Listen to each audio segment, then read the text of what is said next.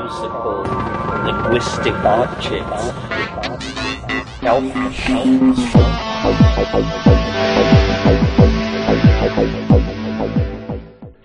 Greetings from Psychedelic Space. This is Lorenzo, and I'm your host here in the Psychedelic Salon. And today I'm going to play a recording from last Monday's live salon, where our guest was Harper, the creator of a new documentary titled Journeys to the Edge of Consciousness. Now, I'm putting a link to the movie's trailer in today's program notes, and you may want to click over to that short video right now so that you will have a little better idea of what we're talking about. While the film features 3 psychedelic journeys that have had a profound impact on our world, it also includes interviews with a dozen psychedelic elders who are still with us. The 3 featured psychonauts are Alan Watts, Timothy Leary, and Aldous Huxley. And they are featured through readings from their books, and these readings, which are backed up by some wonderful animated graphics and original music, while they're interspersed with comments from live interviews. And if you've been with us here in the salon for a while, you're already familiar with some of the people who are interviewed, such as Dennis McKenna, Amanda Fielding, Rick Doblin, and Graham Hancock. Now, after my live salon conversation with Ron Harper, I went back and watched his film once again, and I realized then that while Watts, Leary, and Huxley are well known to us here in the Psychedelic Salon, there will also be some new fellow saloners who may be hearing about these men for the first time. So after the interview with Rob, I'm going to play a short recording from earlier podcasts that featured each of these 3 men.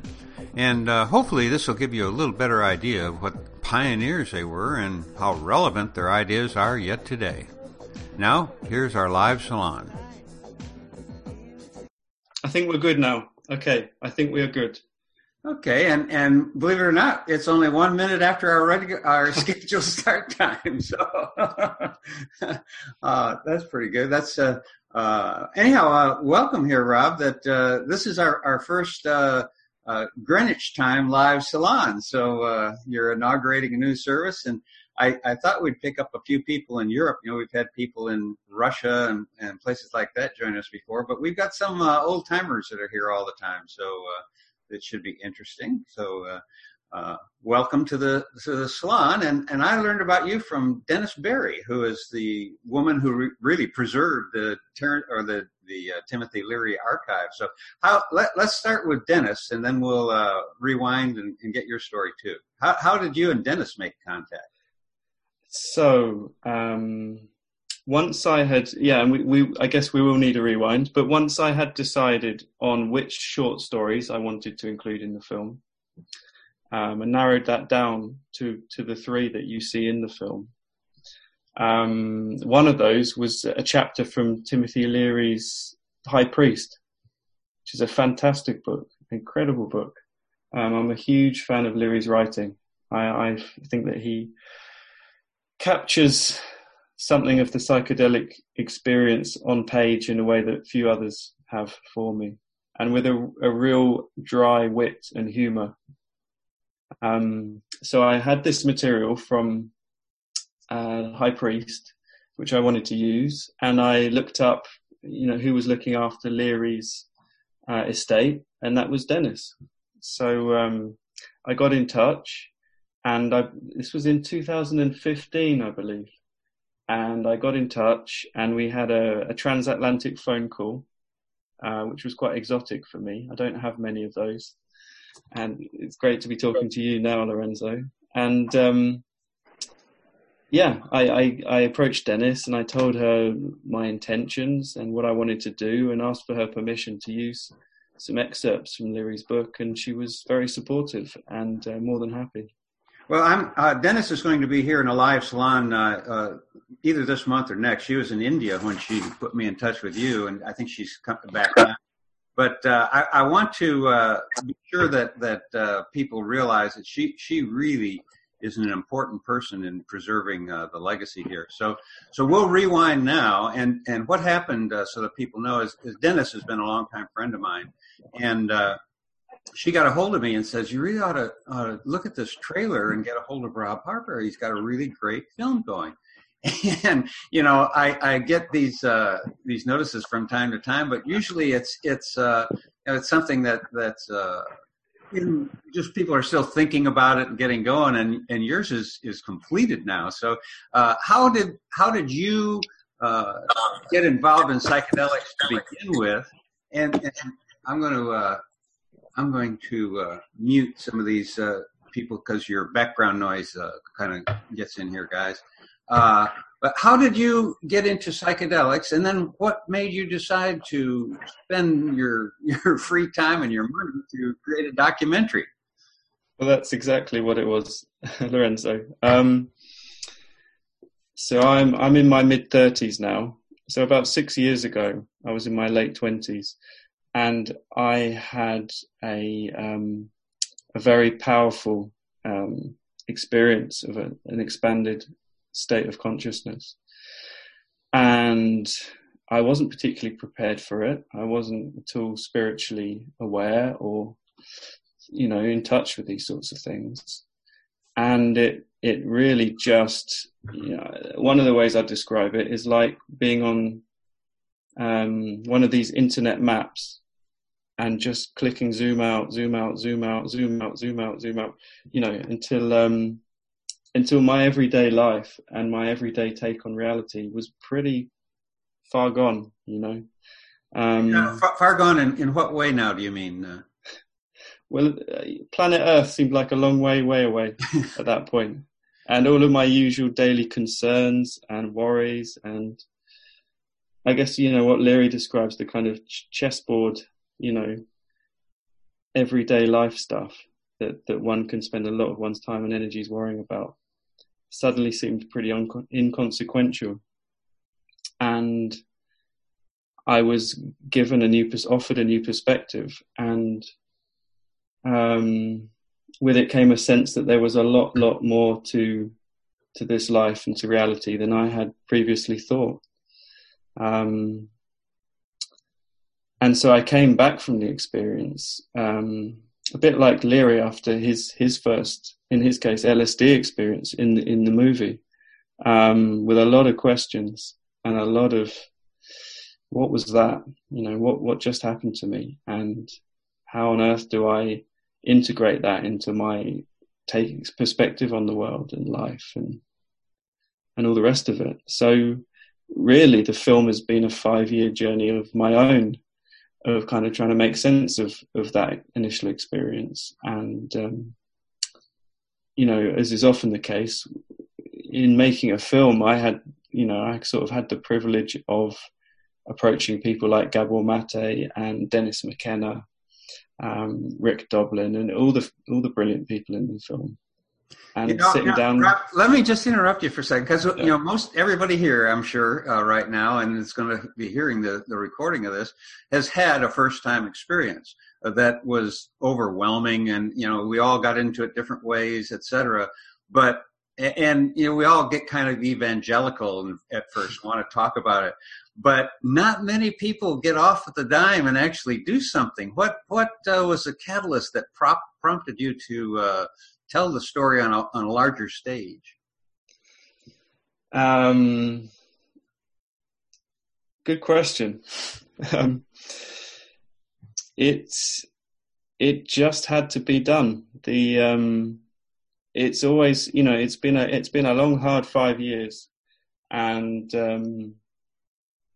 it's been a real labor of love and a lot of hard sort of sacrifice along the way to get this thing done, as you said, in my spare time and on my own dime. It just demanded, really. I'm a trained filmmaker.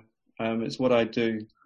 And so this just demanded it of me. Just said that explains a lot, because this film is just so professionally done. And I thought, you couldn't just be sitting like I am in the corner of my bedroom doing this stuff. You had some good friends and some powerful equipment to do this. Do you want to talk about the film a little bit, about the concept of it and how you put it together?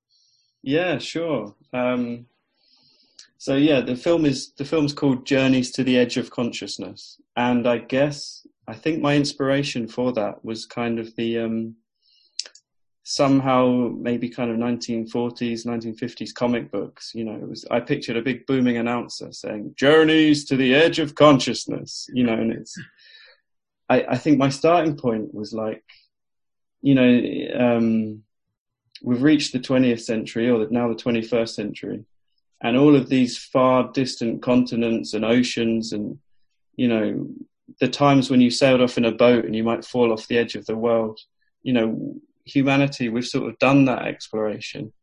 We've Google mapped everything now, it's all recorded. And so I figured the next great frontier is this sort of internal exploration that Leary and others were doing.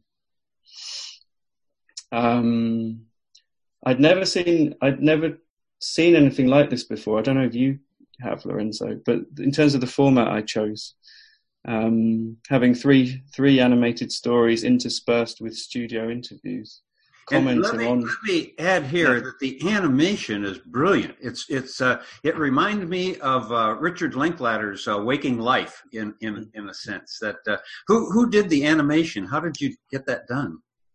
The guy who did the animation's name is Henry Lambourne, and he's an incredibly talented man. He single-handedly animated not only 45 minutes of animation in the film, but every background of every interview has an animated moving background. So this guy's basically single-handedly animated nearly every frame of the film.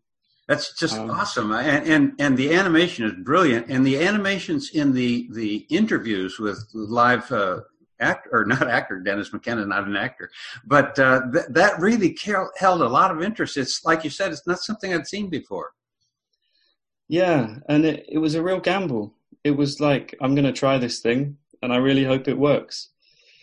And so we made one animation, and we shot a couple of interviews, and we put them together, and we said, yeah, okay, I think this is going to work. And so we did more animation and shot more interviews. And yeah, the thing was kind of pieced together bit by bit over, as I said, the last 5 years. Well, you sent me a link to see it, and I wrote you back with all caps and exclamation points that I don't often do that. This thing really touched me. Of course, here in the Salon, we played a lot of talks by Leary and Huxley, a few, and Watts as well. And then, of course, there's Dennis McKenna, and there's Rick Doblin, and who else? You had several other people in there that we have here in the Salon. So I really related to it. I think everybody here in the Salon is going to as well. I hope some of them have clicked over that link to see the trailer already too, because the trailer gives a pretty good feel for what the film's like, I think.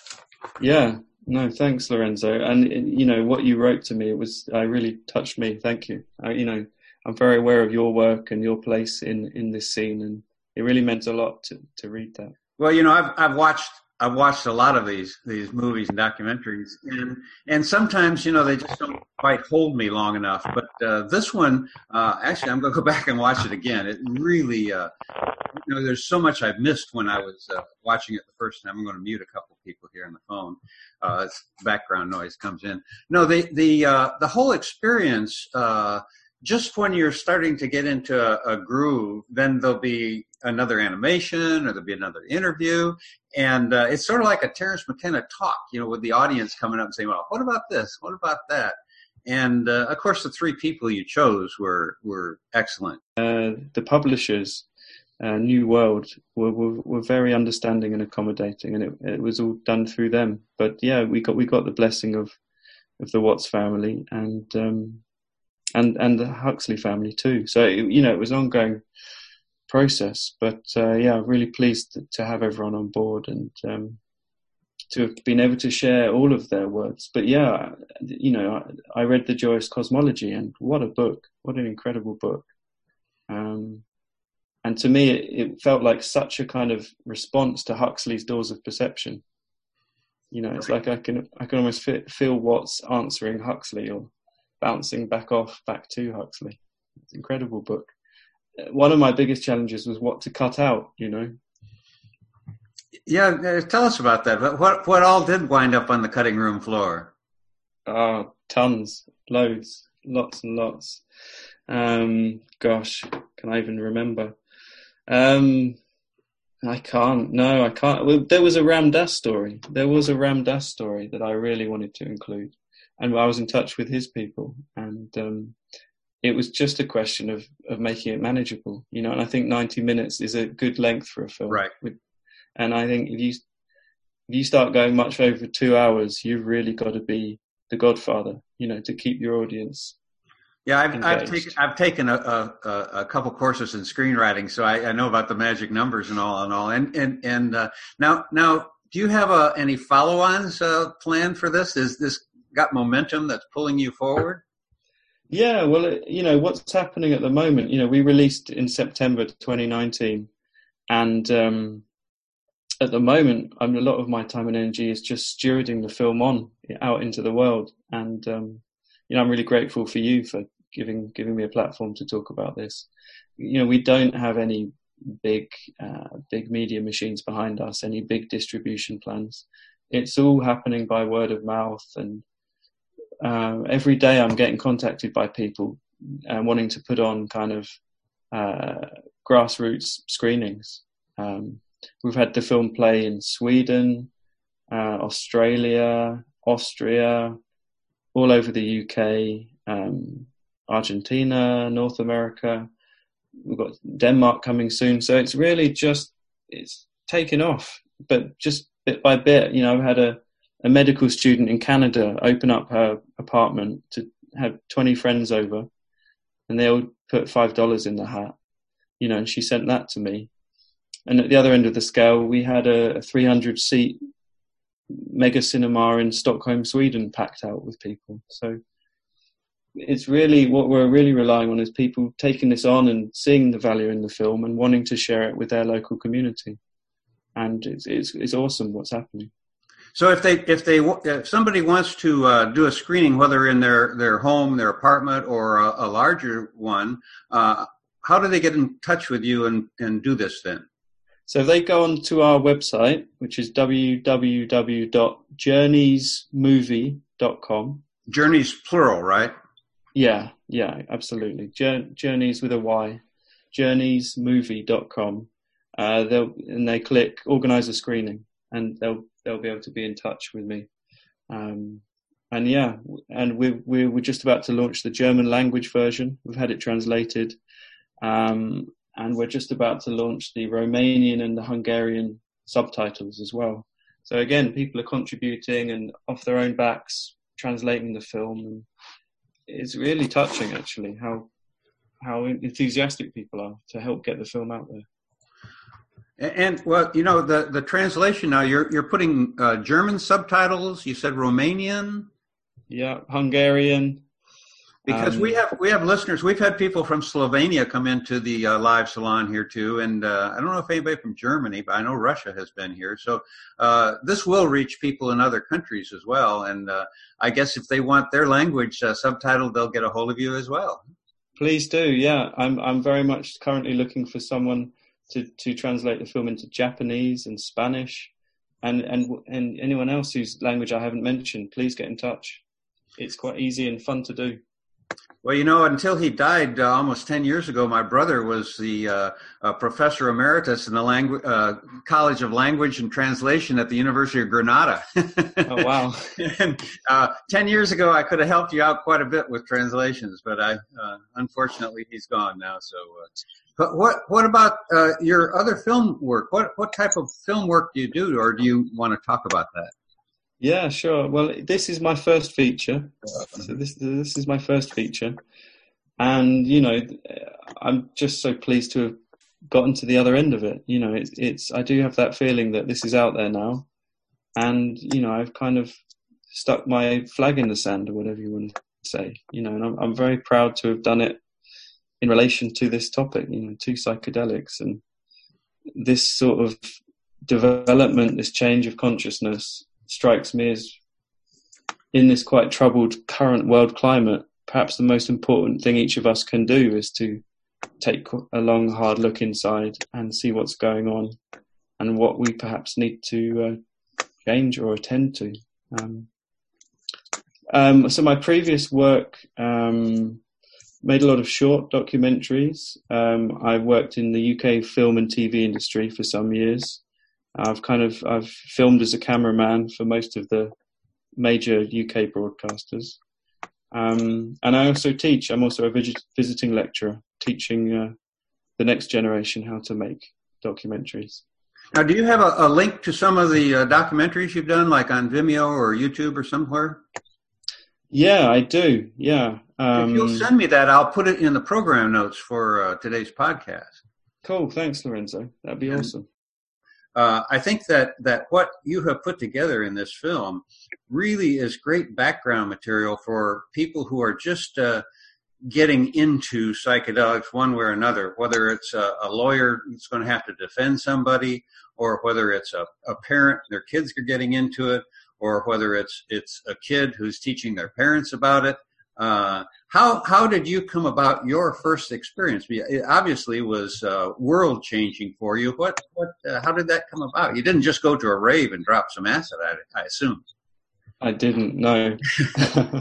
But yeah, just on your first point, what you've just said is exactly it. I want this to be a resource potentially for people who maybe haven't yet had an experience and are planning to, and they want to know what they're letting themselves in for, just as much as one can. But also, yeah, perhaps also something for people to take to their families and say, when I disappear off for a week and come back talking stuff you don't really understand, give this a watch. This might help you put that in context. And one person at one of the recent screenings said, I was at Oxford University last night screening the film there and doing a Q&A here in England. And, one of the people in one of my audiences said this should be viewing in every school, And someone else said in every psychology department. So I'd love to see the film be, as widely used as possible for people as a resource. As to my own personal experience, I'd rather not go into the details so publicly, if you don't mind, Lorenzo. Most of us are right there with you, so don't worry about that. But maybe over a beer sometime, the two of us can talk about it. Right. I just I was hoping it was some sort of a structured event of some kind, because I've danced all night at raves on MDMA, and I now agree with Terrence that if you want to come down from a psychedelic experience, go where there's live music and dance. It's not the right environment, but nonetheless, we all have done things like that. But I was thinking when I was watching your movie that how I wish that I'd had it when I was a parent, because I could have sat down with my kids and said, let's talk about this war on drugs thing, because I knew my kids were experimenting and all, but we didn't have a convenient way to talk about it. And this movie here is a really good way. I'll tell you who I wish would see it would be politicians. They really need to see the history of this and to understand that, like you said in the very beginning, Rob, that we're at a really unique time in human history. I'm not sure how it's all going to come out, but I think, as Terrence said, if we don't support an increase in human consciousness, then what are we doing here? And I think some of the answers are in what we learn when we get out of the boxes that we've built around ourselves. Hell yes. On Saturday, I was at another screening of the film, and a guy from in the film, one of the interviewees called William Rowlandson, brilliant man, was talking, and I was talking to him, and we were talking about our concerns about the recent election here in England, where Boris Johnson's just gone back in with an overwhelming majority, with this agenda to leave Europe and to separate ourselves off from the rest of the continent, which a lot of people are half the country's very unhappy about. And, the guy behind the scenes for Boris Johnson's campaign, a guy called Dominic Cummings, we were talking about him and the sort of spell he was able to weave over people here in the UK. And, Will was talking, and he said, these people are magicians. These people are powerful magicians, and they're enchanting whole nations, with their spells. And we got onto this film, and, I got thinking, and I said, well, yeah, this is the best magic I could put together in response. This is my best attempt to weave a different narrative, to weave a different spell, other than the ones that are being pumped into people's living rooms every day. Yeah, exactly right. And I really, I used to be politically active. I was involved in the Vietnam prisoner of war issue, and I was very active for quite a few years until I finally burned out, and I'm no longer politically active at all. But I do think that the activism, rather than trying to change actors in a system that's totally broken, the U.S. Constitution is really worthless if we can't get rid of a insane child who's running everything. So I really believe that the political activism has to be internal, like you just said. We have to, I have quit flying because I can be green all year long. I don't have a car. I try to be as green as I can. And yet one flight, and I take 2 years of my goodness away. And so, I'm really working at these things, but I'm in a position where I can. Now, if you're in the working world and you're raising kids, things like that, it's totally different. You have to find your own way within the environment you're in because, when you wake up, you can't really just step out of the culture that you're in. You have to change it at least with your friends, relatives, neighbors, coworkers, like that. And this particular film, I know there's a lot of little groups, meetups, and people like that could get a lot out of screening this film. And you can stream it, I think, from your website, isn't it? There's a fee, and does it stream or do you have to download it? Yeah, it's a stream, Lorenzo. It's you can rent or buy it. If you buy it, you can watch it as many times as you like. You rent it, you watch it once. The link's on my website, journeysmovie.com, to do that. There are links via both Vimeo and Amazon. People are welcome to use either, but please bear in mind, Vimeo give video producers a much fairer cut of the profits. Right. So please bear that in mind when you're buying. That I use Vimeo for my funny little things and all, but I like Vimeo particularly because there's no ads. Well, listen. Does anybody have something they'd like to add here, or Kevin, you got something you want to say? I don't know. I was just going to say hello. It's been a while. Most of the people here know Kevin from the road, so it's good to see you not on the road, Kevin. Yeah, it's good not to be on the road. I was just going to interject really quick. I had to kind of come and go, but the Denver Psychedelic Society, they put on a movie every Monday night, some sort of psychedelic themed. So I will make sure that they get in touch with you, Rob. Absolutely. That's a big theater they fill up every Monday. So I think this film would be wonderful for them. Thank you. So I'll definitely reach out to them, and that community is really strong. And other than that, I just want to say hi to everybody. Rob, it was wonderful to meet you and hear your story, and can't wait to check out the movie. Thank you. Much appreciated. Yeah, we're having a lot of the screenings are coming from psychedelic societies. So Lorenzo, you mentioned Portland, and is it Kevin? You mentioned Denver. Yep. Fantastic, because they already have these networks, and it's just working out perfectly for everybody. So thank you. Yeah, absolutely. Nice. Thank you. How did your psychedelic experience affect you? Like, how did it change you? Like benefits, deficits, like if you can't talk about the experience itself.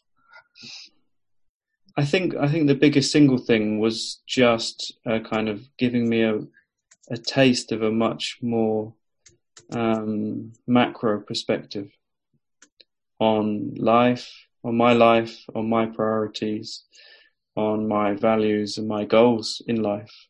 And it also gave me a very felt, not just intellectual or cognitive, but a very felt sense of connection with the natural world around me. The two biggest take homes I was thinking, Rob, that you had this experience and then you integrated it into your work life in particular because you're a filmmaker. And of course, not many of us are filmmakers, but what I'm thinking is the way that people can bring these experiences. One way to bring it into your life is what I call the Myron Stolroff method. And his method was, if you're close enough to talk to somebody, talk about psychedelics.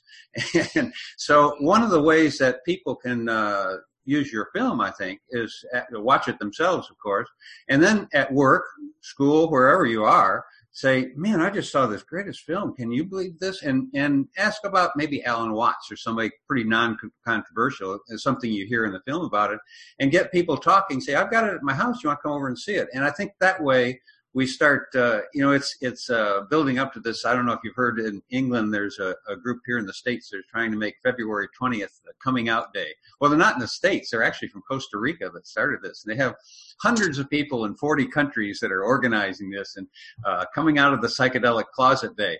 And, you did that by doing this film. I did it by doing the podcast, but not everybody can or should, quite frankly. There's people who have jobs and positions that they have to be more careful about. But they can at least say, man, I saw this cool film. Did you know that Alan Watts was into psychedelics or something like that? It's an icebreaker. And I think this is a great way to do it. And I just can't encourage people enough to watch this film. Anyhow, it's a really nice thing that you've done, a great project. And I hope that it's just the beginning of many, because the talent that you have and that you've assembled, the graphics, again, I can't say enough about him. Please tell your graphic artist that he's a genius. Oh, thank you, Lorenzo. That will mean a lot to him. And it means a lot to me too. Thank you. But do you have anything you'd like to say to people as far as, how to encourage them to promote your film?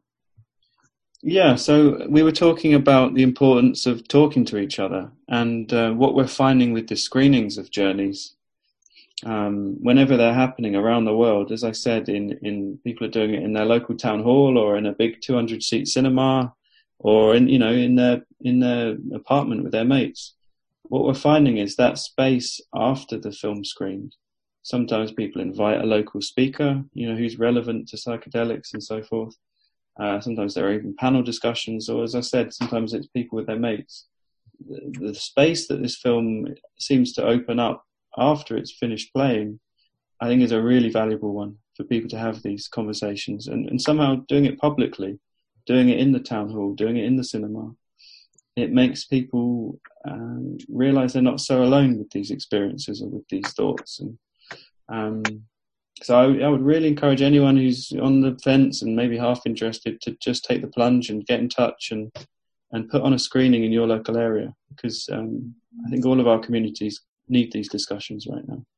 I'm going to email some of the people that I know that are working on the February 20th coming out day, because this could be something that people use to come out, say, take a look at this. So I want to do everything I can to help you guys, Rob, get this thing out, because it's going to help us all. The more people that learn this story, the truth of the story, the better off this planet's going to be. At least that's my opinion, and I'm sticking to it. Thanks, Lorenzo. I'm really grateful. Anything you can do and your listeners can do to spread the word, thank you. These guys here, there's a couple dozen of us here right now, and these guys are the regulars, most of them, that I see all the time. I'm really shocked to see them here ditching work or whatever they're doing. It's an unusual time for us, but so yeah, thanks for making that shift in time as well to accommodate me. I appreciate it. Well, yeah, and I might try to do this more regularly and pick up, get a few more people that are overseas, because like you say, Brexit, you guys have detached from Europe. Well, with the guy in the White House, we've detached from the whole world. So we understand what it's like to be kind of alone, But in my opinion, it's a good thing to have the American empire come to an end, but not the way it's happening. But we won't get into politics now. We don't need to do that. So it's these connections that really matter. Yeah. Yeah, it is, and I hope that you might be available to zoom into some screenings that people are doing if they can work the time out on a weekend or something like that. I think that'd be really valuable.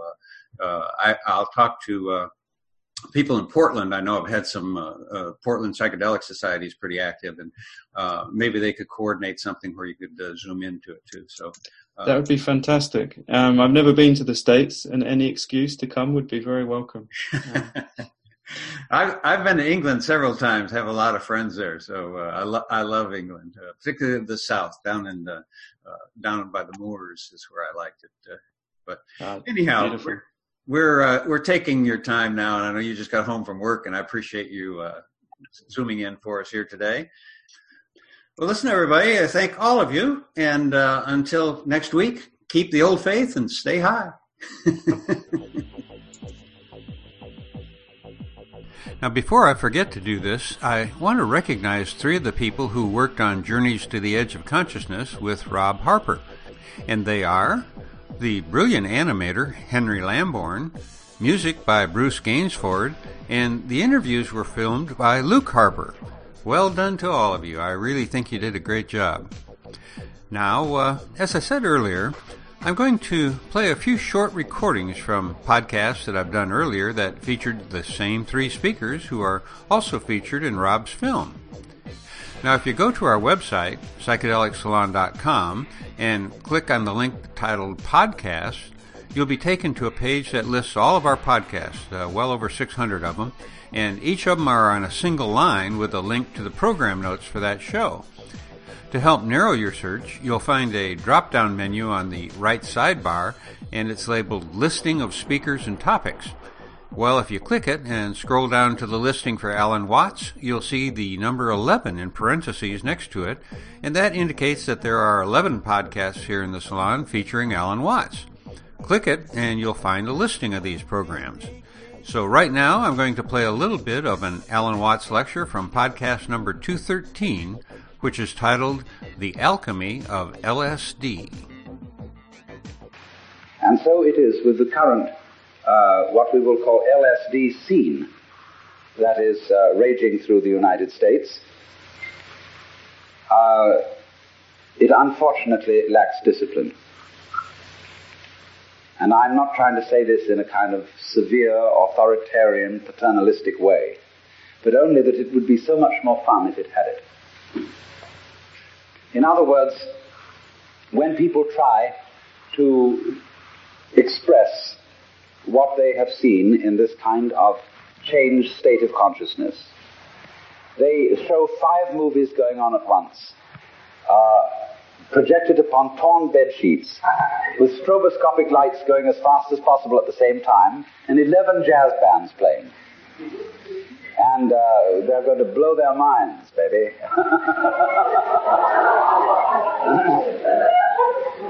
And everybody else who hasn't seen this thing, look around and say, well, it's a mess. I don't like the looks of it.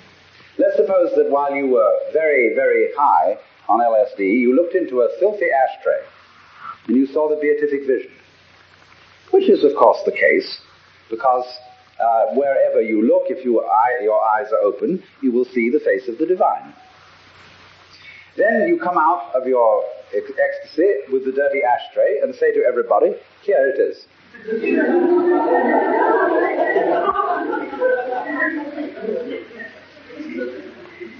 No.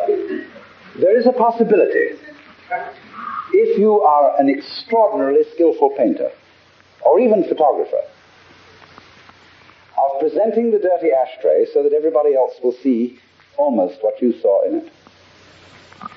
But you will have to have a technique which will translate every grain of ash into a jewel, because that's what you actually saw. But that requires mastery of an art. And I'm afraid people think that all it's necessary to do is just throw out any old thing, because under that transformed state of consciousness, any old thing is the works. But nobody else can see it if they haven't shared that point of view. This becomes, for us in the United States, an extremely important social problem. The cat is out of the bag. We are living in a scientific world where secrets cannot be kept. And anyone, anytime, can pick up something which will short-circuit all the ancient religious techniques, yoga practice, meditation, etc., etc. This is all very embarrassing, but it will happen, not for everybody, but for a lot of people.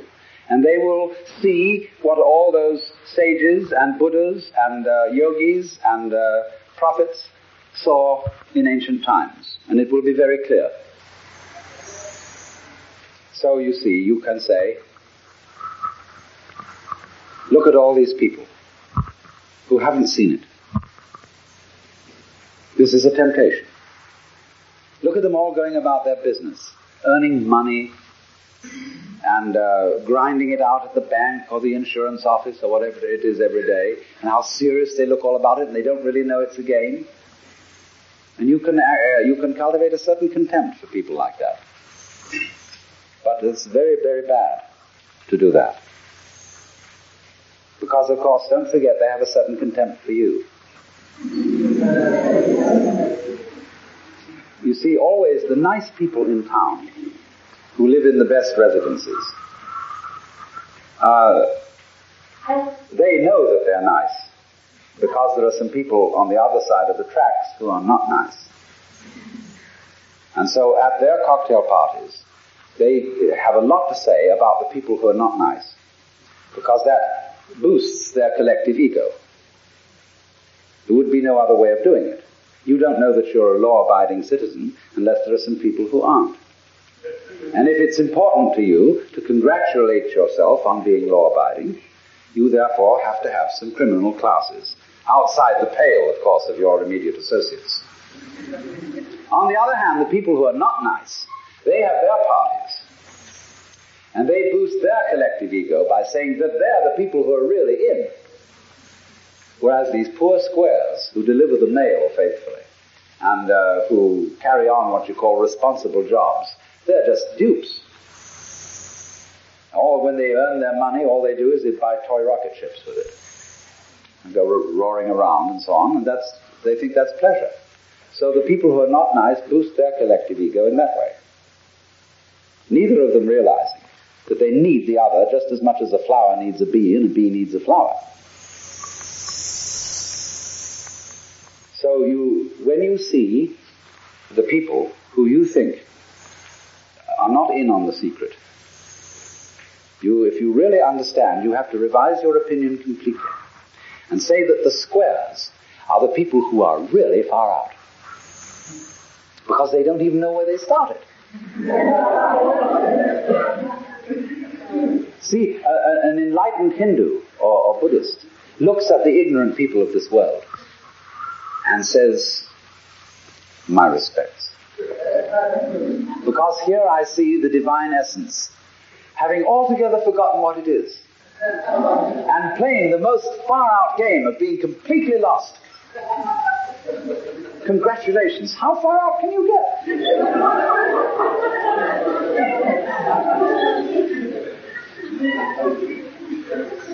So if you understand that, you don't start a war with people you might say are square. Don't challenge them. Don't bug them. Don't frighten them. The reason is not because they are immature, because they are babies, and you mustn't scare babies. It's nothing to do with that. You mustn't frighten them because they are doing a very far-out act. They are walking on a tightrope, miles up. And they've got to do that balancing act, and if you shout, they may lose their nerve. See, that's what we call the responsible people of the world are doing. It is an act, it's a game, just like the tightrope walker. But it's a risky one. And you can get ulcers from it, and all sorts of troubles. But you must respect it. And say, congratulations on being so far out. This is the whole essence, you see, of seeing, if you really see into this secret, that the world doesn't contain any serious threats in it, because it's all the basic you running up behind itself and saying boo to see if you can get yourself to jump out of your skin. If you see that, be cool. And back in the 60s, Alan Watts was one of the coolest dudes around. Just to give you a little idea of how in the mix he was back then, it was on Watts's houseboat, tied up in Sausalito just across the bay from San Francisco, that Allen Ginsberg, Gary Snyder, and Alan Cohen met with Watts and Timothy Leary shortly after the first human being. And you may remember that being as the event where Timothy Leary first said, "Turn on, tune in, and drop out." And it was at that so-called houseboat summit that Leary was first critiqued for the meme that he'd just started. And if you're wondering how Leary, in hindsight, thought that he should have phrased it, well, you can go to podcast number 193 and listen to a recording of that event. But right now, let's move on to Dr. Timothy Leary himself. And if you scroll down to Timothy Leary's link on that drop-down menu on my podcast page, you'll see that there are 59 podcasts so far of Dr. Leary. And for that wealth of audio treasures, we also have Dennis Berry to thank. As the longtime protector of the Leary Archive, before it was acquired by the New York City Public Library, well, it was Dennis who did everything she could to keep people's interest alive in Leary's archive materials. And one of the ways that she did that was to give me digital copies of many of his talks that I podcast. And today, of course, you can go to the library in New York and listen to the originals, or you can listen to them here in the Psychedelic Salon. Right now, I'm going to play a selection for you of a Timothy Leary talk from my podcast number 175, which is titled The Intelligent Use of Psychedelic Drugs. Just north of Athens is a place called Eleusis. And you well know the Eleusinian mysteries for hundreds and hundreds of years were practiced there. Plato, Aristotle, most of those great philosophers went through the mysteries there. And recently, drug ethologists and scholars like Robert Gordon Wasson and Allegra have told us that the key to the Eleusinian mysteries was a ceremonial plant which is probably related to LSD. Now, we popped up throughout history in France, the Hashishins, Baudelaire, Gautier, Verlaine. We popped up in England, Wordsworth, Coleridge, Nietzsche. Nietzsche was over there in Germany. You know, he was very sickly. They used to say when you went to see Nietzsche, he was like going into a drugstore. I wonder why he got all those crazy ideas. Now, you're never going to read about the history of brain exploration in the textbooks in institutions like this, tax-supported, run by academic politicians to keep young people serenely and productively stupid.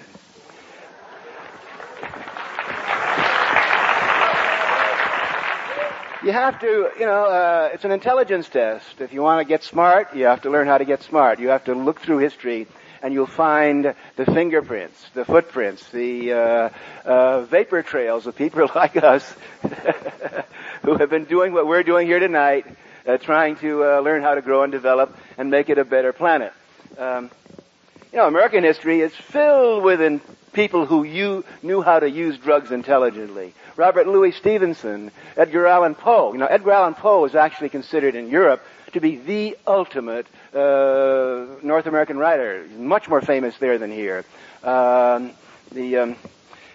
Coming from Harvard as I used to, it was a source of great amusement to realize that Ralph Waldo Emerson, who really started the American Transcendental Movement, who got kicked out of Harvard, I think it was 1838, because he went there and said, "Don't go to those big Unitarian and Presbyterian churches in Boston. You're going to find God within, transcend this outer stuff." They didn't want him around. They kept him away for 38 years.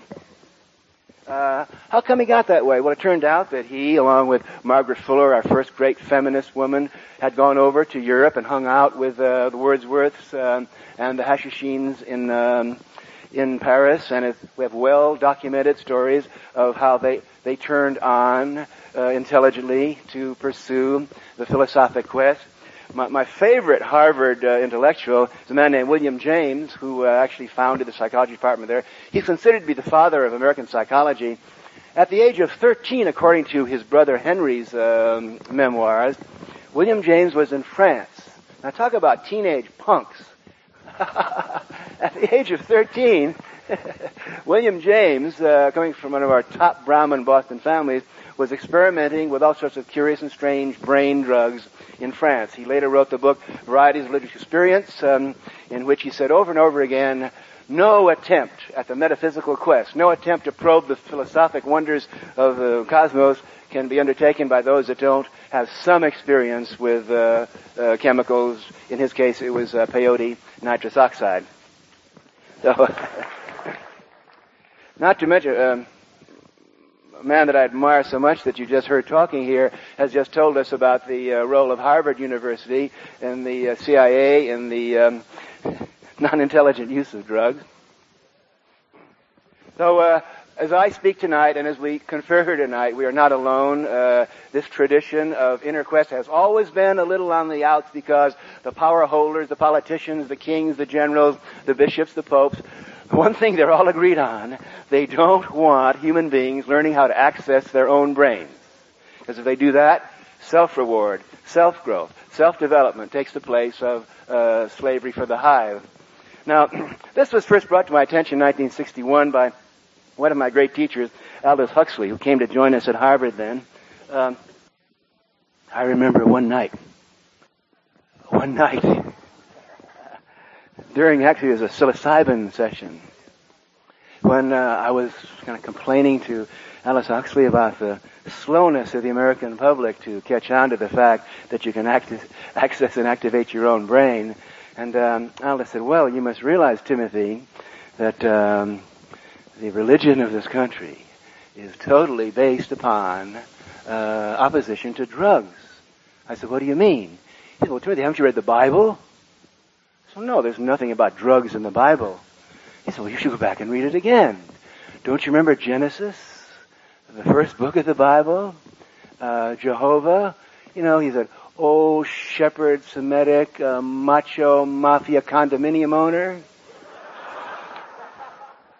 Jehovah, just out of the hunter-gatherer stage, early Paleolith God, you know, looks around and said to Adam and Eve, hey, this is mine, but I'm going to let you live in this wonderful Garden of Eden. Do whatever you want, except there are a couple of food and drug regulations. See this tree here? The fruit of this is a controlled substance. And you are forbidden by law to ingest, absorb in any way, taste of this, because if you do, the blinds will fall from your eyes, and you'll see through good and evil and become a god like me. You don't want to do that. Adam said, no, sir. See the fruit of this tree over here? There's also a controlled substance, because if you eat of this, you will become immortal and a god like me. You don't want to do that, do you? Of course, Adam said, no, sir. Now, it's very curious about most of the organized political associations and the great monolithic, monotheistic power religions is they are all very male-oriented, and they're not very friendly to the female sex. You know, Christianity is not very flattering to women. They lay all the blame on Eve, remember? That as soon as Jehovah had jumped in his squad car and gone back to headquarters, it was that naughty, hip-wiggling Eve that led poor straight arrow Adam. Adam, you've got to try this. It gets kind of comic, you know, the sirens come and the first narcotics bust in history is Jehovah. So Aldous Huxley continued, you see that, what's Christianity all about? Well, the only son of Jehovah, Ralph, came down here to sacrifice his life for our original sin. Oh, yeah? What was our original sin? Oh, the original sin was the one in the garden. I see. The original sin was the intelligent use of drugs in the Garden of Eden. Aldous says it's not going to be easy, Timothy.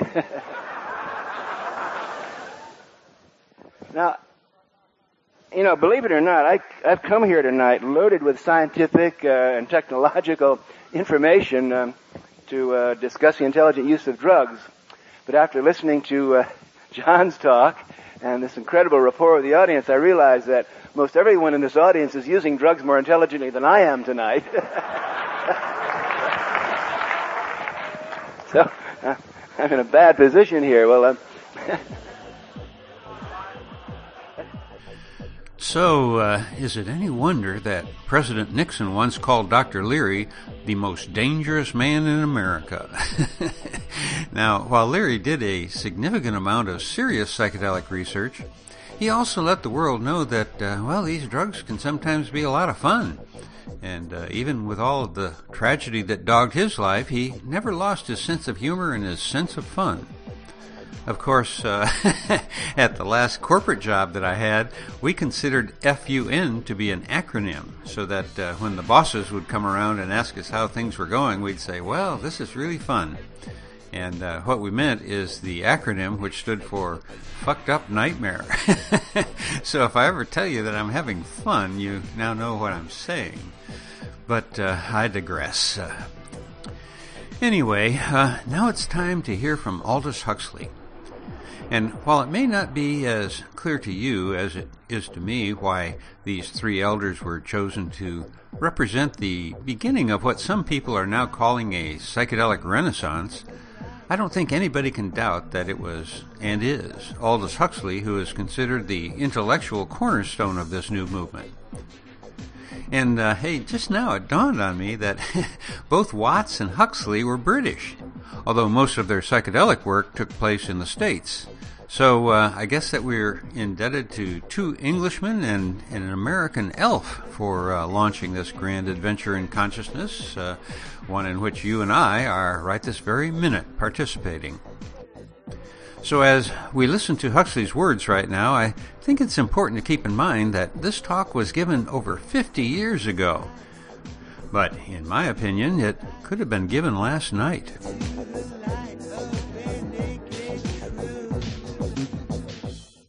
Today, we are faced, I think, with the approach of what may be called the ultimate revolution, the final revolution, where a man can act directly on the mind-body of his fellows. Well, needless to say, some kind of direct action on human mind bodies has been going on since the beginning of time.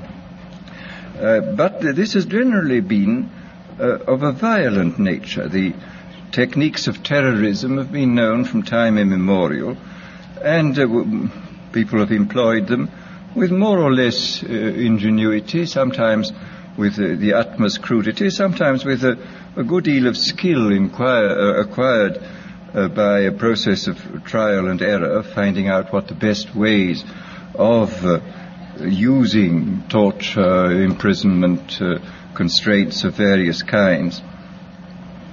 But as I think it was Metternich said many years ago, you can do everything with bayonets except sit on them.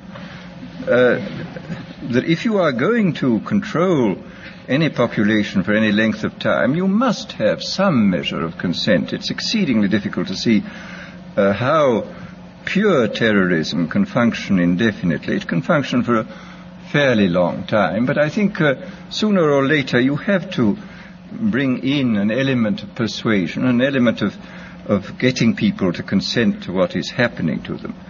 Well, it seems to me that the nature of the ultimate revolution with which we are now faced is precisely this, that we are in process of developing a whole series of techniques which will enable the controlling oligarchy, who have always existed and presumably always will exist, to get people actually to love their servitude. This seems to me the ultimate in malevolent revolution, shall we say. And this is a problem which has interested me for many years, and about which I wrote 30 years ago, a fable, The Brave New World, which is essentially the account of a society making use of all the devices at that time available, and some of the devices which I imagined to be possible, making use of them in order to, first of all, to standardize the population, to iron out inconvenient human differences, to create, so to say, mass-produced models of human beings arranged in some kind of a scientific caste system.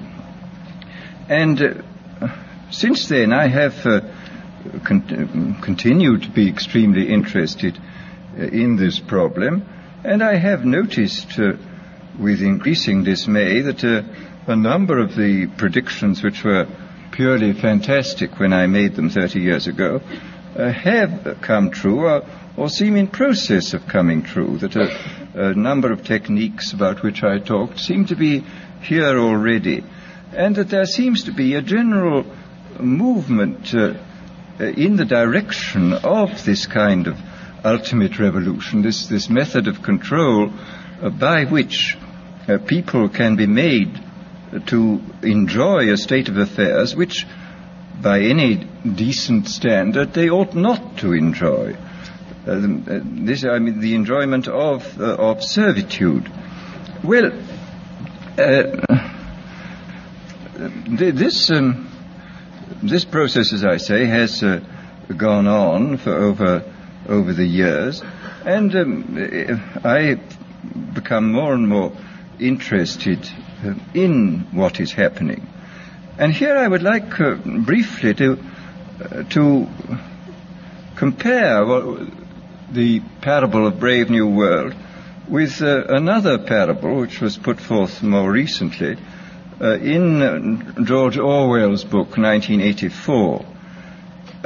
Orwell wrote his book between 45 and 48, at the time when the Stalinist terror regime was still in full swing, and just after the collapse of the Hitlerian terror regime.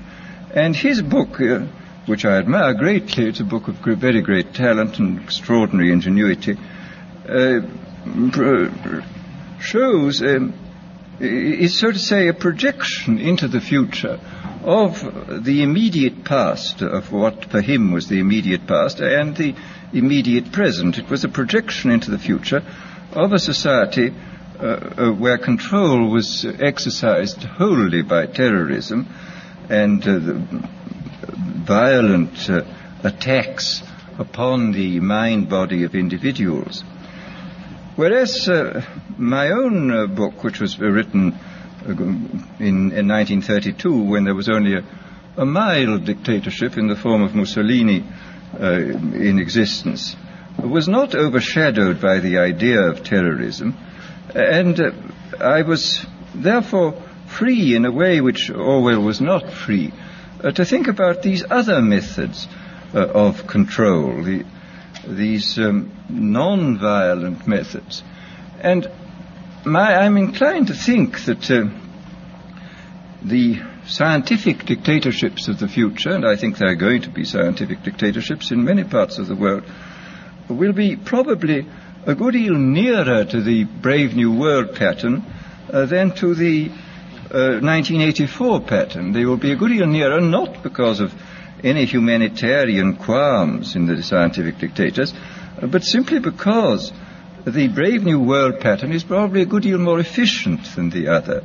That if you can get people to consent to the state of affairs in which they are living, the state of servitude, the state of having their differences ironed out and being made amenable to mass production methods on the social level, if you can do this, then you are likely to have a much more stable and much more lasting society, a much more easily controllable society than you would if you were relying wholly on clubs and firing squads and concentration camps. So that my own feeling is that the 1984 picture was tinged, of course, by the immediate past and the present in which Orwell was living, but that the past and present of those years does not represent, I feel, the likely trend of what is going to happen. Needless to say, we shall never get rid of terrorism. This will always find its way to the surface. But I think that insofar as dictators become more and more scientific, more and more concerned with a technically perfectly running society, they will be more and more interested in the kind of techniques which I imagined and described from existing realities in Brave New World. So that it seems to me then that this ultimate revolution is really not very far away, that we already a number of the techniques for bringing about this kind of control are here, and it remains to be seen when and where and by whom they will first be applied in any large scale. And first, let me talk about a little bit about the improvement even in the techniques of terrorism. I think there have been improvements. Pavlov, after all, made some extremely profound observations, both on animals and on human beings. And he found, among other things, that conditioning techniques applied to animals or humans in a state either of psychological or physical stress sank in, so to say, very deeply into the mind-body of the creature, and were extremely difficult to get rid of, that they seem to be embedded more deeply than other forms of conditioning. And this, of course, this fact, I think, was discovered empirically in the past. People did make use of many of these techniques. But the difference between the old empirical intuitive methods and our own methods is the difference between a sort of hit and miss craftsman's point of view and the genuinely scientific point of view. I mean, I think there is a real difference between ourselves and, say, the inquisitors of the 16th century. We know much more precisely what we are doing than they knew, and we can extend, because of our theoretical knowledge, we can extend what we are doing over a wider area with a greater assurance of producing something which really works. In this context, I would like to mention the extremely interesting chapters in Dr. William Sargent's Battle for the Mind, where he points out how intuitively some of the great religious teachers, leaders of the past, hit on the Pavlovian method. He speaks specifically of Wesley's method of producing conversions, which were essentially based upon a technique of heightening psychological stress to the limit by talking about hellfire, and so making people extremely vulnerable to suggestion, and then suddenly releasing this stress by offering hopes of heaven. And this is a very interesting chapter of showing how completely, on purely intuitive and empirical grounds, a skilled natural psychologist, as Wesley was, could discover these Pavlovian methods. Well, as I say, we now know the reason why these techniques worked, and there is no doubt at all that we can, if we want to, carry them much further than was possible in the past. And of course, in the recent history of brainwashing, both as applied to prisoners of war and to the lower personnel within the Communist Party in China, we see that the Pavlovian methods have been applied systematically and evidently with extraordinary efficacy. I mean, I think there can be no doubt that by the application of these methods, a very large army of totally devoted people has been created. The conditioning has been driven in, so to say,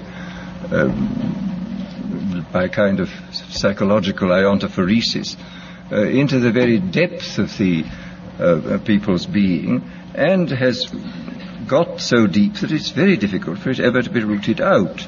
And these methods, I think, are a real refinement on the older methods of terror, because they combine methods of terror with methods of acceptance, that the person who he is subjected to a form of terroristic stress, but for the purpose of inducing a kind of voluntary, quotes, acceptance of the state and the psychological state into which he has been driven, and the state of affairs within which he finds himself.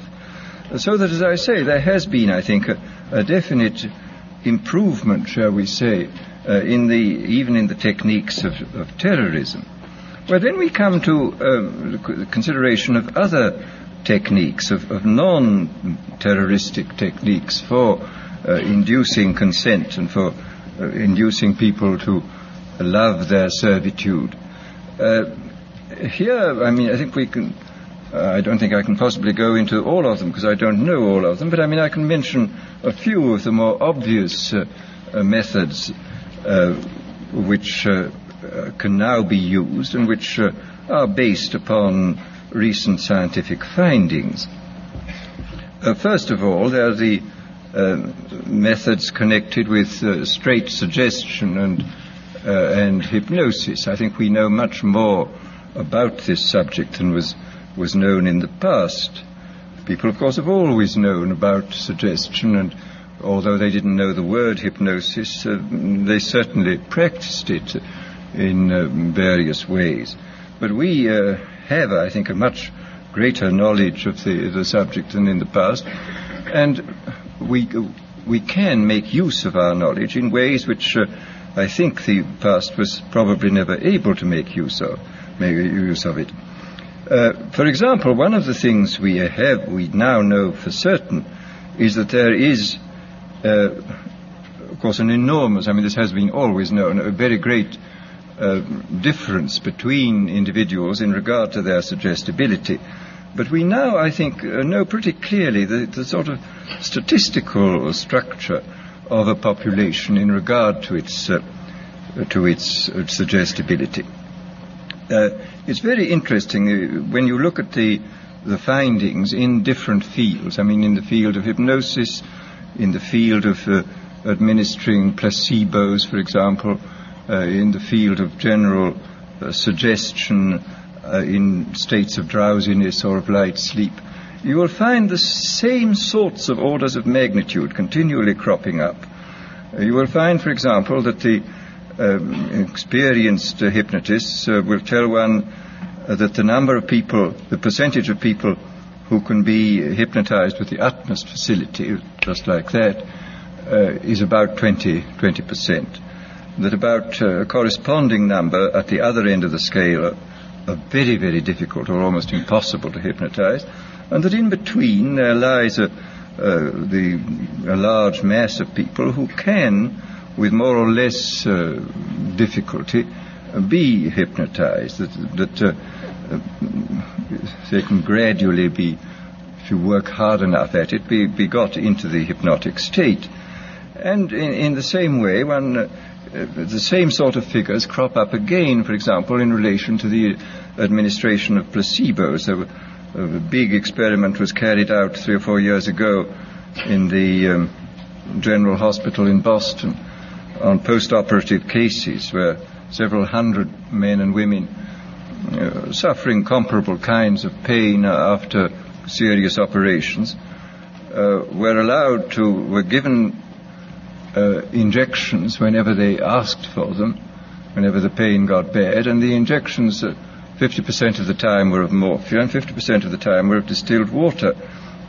And about 20% of those who went through the experiment About 20% of them got just as much relief from the distilled water as from the more pure. About 20% got no relief from the distilled water, and in between were those who got some relief or got relief occasionally. So here again we see the same sort of distribution. And similarly with regard to what in Brave New World I call hypnopedia, which is the sleep teaching, I was talking not long ago to a man who manufactures records which people can listen to during the light part of sleep. I mean, these are records for getting rich, for sexual satisfaction, for confidence in salesmanship, and so on. And he said it's very interesting that these records are sold on a money-back basis, and he says that there is regularly between 15 and 20% of people who write indignantly saying the records don't work at all, and he sends the money back at once. On the other hand, there are somewhat over 20% who write enthusiastically, saying they're now much richer, their sexual life is much better, etc., etc. And these, of course, are the dream clients, and they buy more of these records.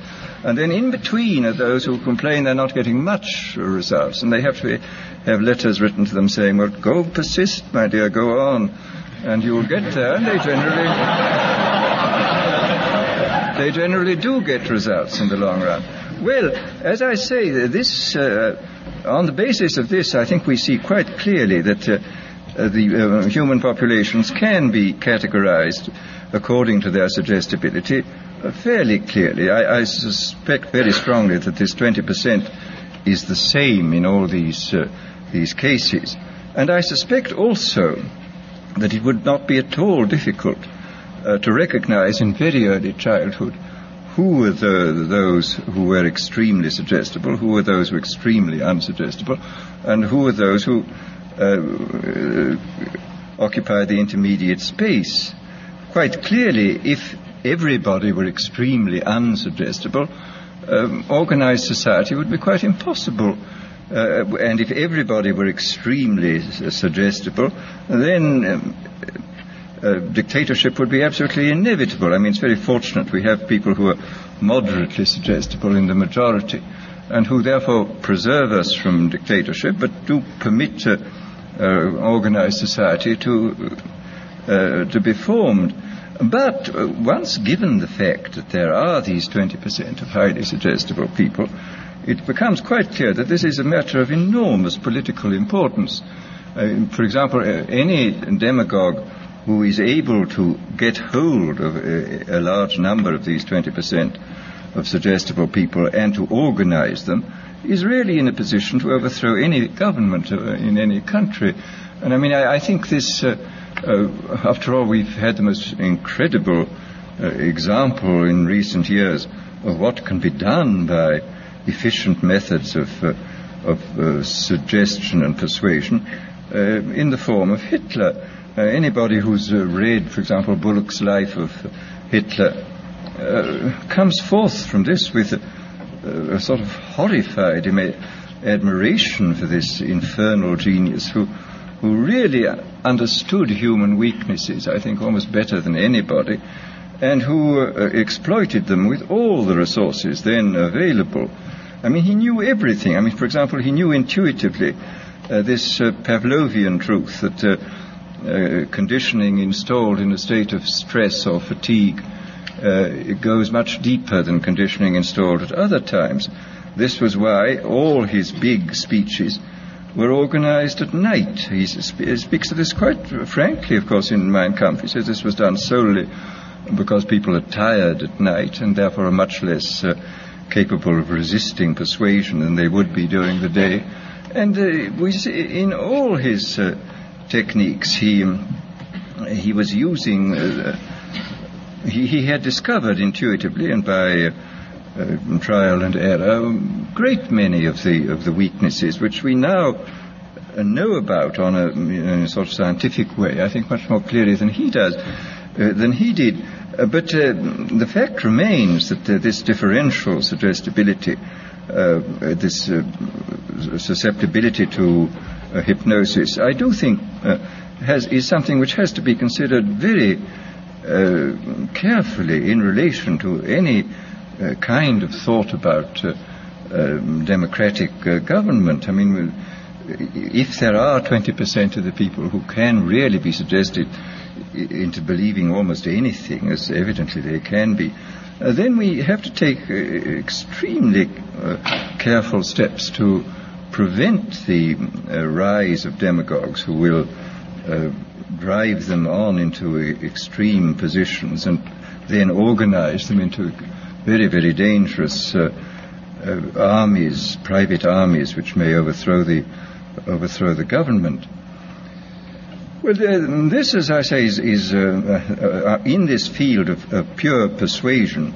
I think we do know much more than we did in the past, and obviously we now have mechanisms for multiplying the demagogue's voice and image in a quite hallucinatory way. I mean, the television and the radio. Hitler was making enormous use of the radio. He could speak to millions of people simultaneously. I mean, this alone, of course, creates an enormous gulf between the modern and the ancient demagogue. The ancient demagogue could only appeal to as many people as his voice could reach by the yelling at his utmost, but the modern demagogue can touch literally millions at a time, and of course with the multiplication of his image, he can produce this kind of hallucinatory effect, which is of enormous hypnotic and suggestive importance. Well, then there are various other methods which one can think of, which have, thank heaven, as yet not been used, but which obviously could be used. There is, for example, the pharmacological method. This was one of the things I talked about in Brave New World. I invented a hypothetical drug called Soma, which of course could not exist as it stood there, because it was simultaneously a stimulant, a narcotic, and a hallucinogen, which seems unlikely in one substance. But the point is that if you applied several different substances, you could get almost all these results even now. And the really interesting thing about the new chemical substances, the new mind-changing drugs, is this, that whereas if you look back into history, it's clear that man has always had a hankering after mind-changing chemicals. He has always desired to take holidays from himself. But this is the most extraordinary fact of all, is that every naturally occurring stimulant, narcotic, sedative, or hallucinogen was discovered before the dawn of history. I don't think there is one single one of these naturally occurring ones which modern science has discovered. Modern science, of course, has discovered better ways of extracting the active principles from these drugs, and, of course, has discovered numerous ways of synthesizing new substances of extreme power. But the actual discovery of these naturally occurring things was made by primitive man, goodness knows how many centuries ago.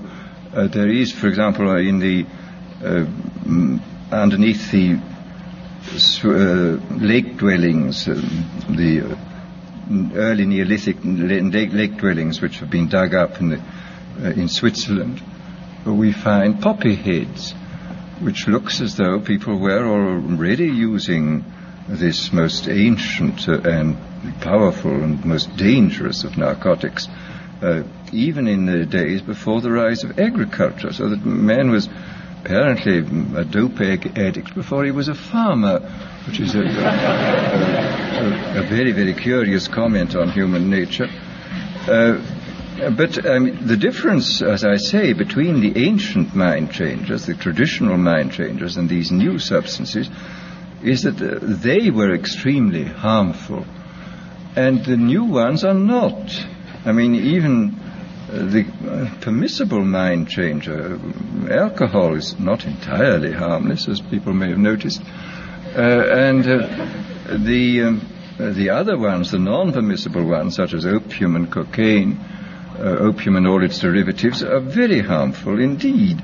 They rapidly produce addiction and in some cases lead at an extraordinary rate to physical degeneration and death. Whereas these new substances, this is really very extraordinary, that a number of these new mind-changing substances can produce enormous revolutions within the mental side of our being, and yet do almost nothing to the physiological side. I mean, you can have an enormous revolution, for example, with LSD-25 or with the newly synthesized drug psilocybin, which is the active principle of the Mexican sacred mushroom. You can have this enormous mental revolution with no more physiological revolution than you would get from drinking 2 cocktails. And this is really a most extraordinary fact. And it is, of course, true that pharmacologists are producing a great many wonder drugs where the cure is almost worse than the disease. Every new edition of medical textbooks contains a longer and longer chapter on what are called iatrogenic diseases, that is to say, diseases caused by doctors.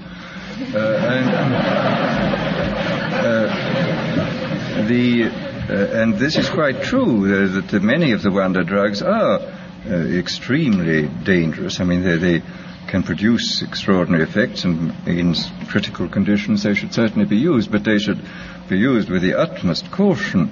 But there is evidently a whole class of drugs affecting the central nervous system which can produce enormous changes in sedation, in euphoria, in energizing the whole mental process, without doing any perceptible harm to the body. And in this sense, this represents, it seems to me, the most extraordinary revolution, that it in the hands of a dictator, these substances of one kind or another could be used in the most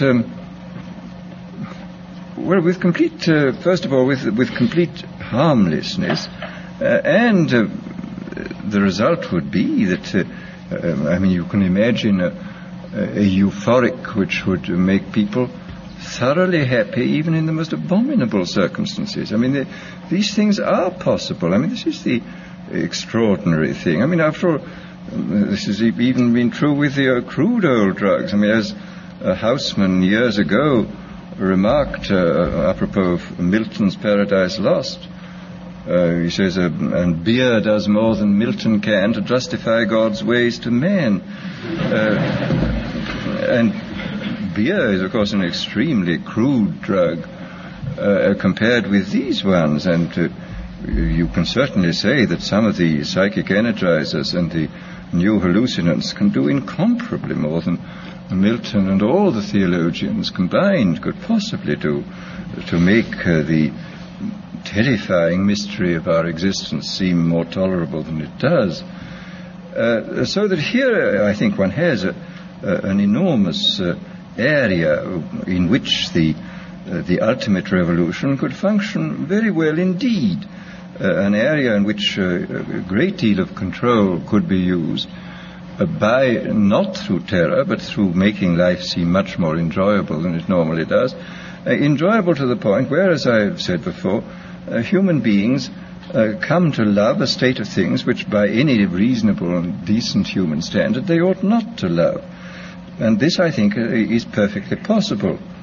And then, again, in the case of these very strange substances like psilocybin and lysergic acid, I think there's a great deal to be said for doing what William James talked about, of getting people to realize that their ordinary sort of common sense view of the world is not the only view, that the universe they inhabit is not the only possible universe, and that there are other very strange universes which some people spontaneously inhabit, I mean, a man like William Blake obviously inhabits an extremely different universe from that which most people inhabit.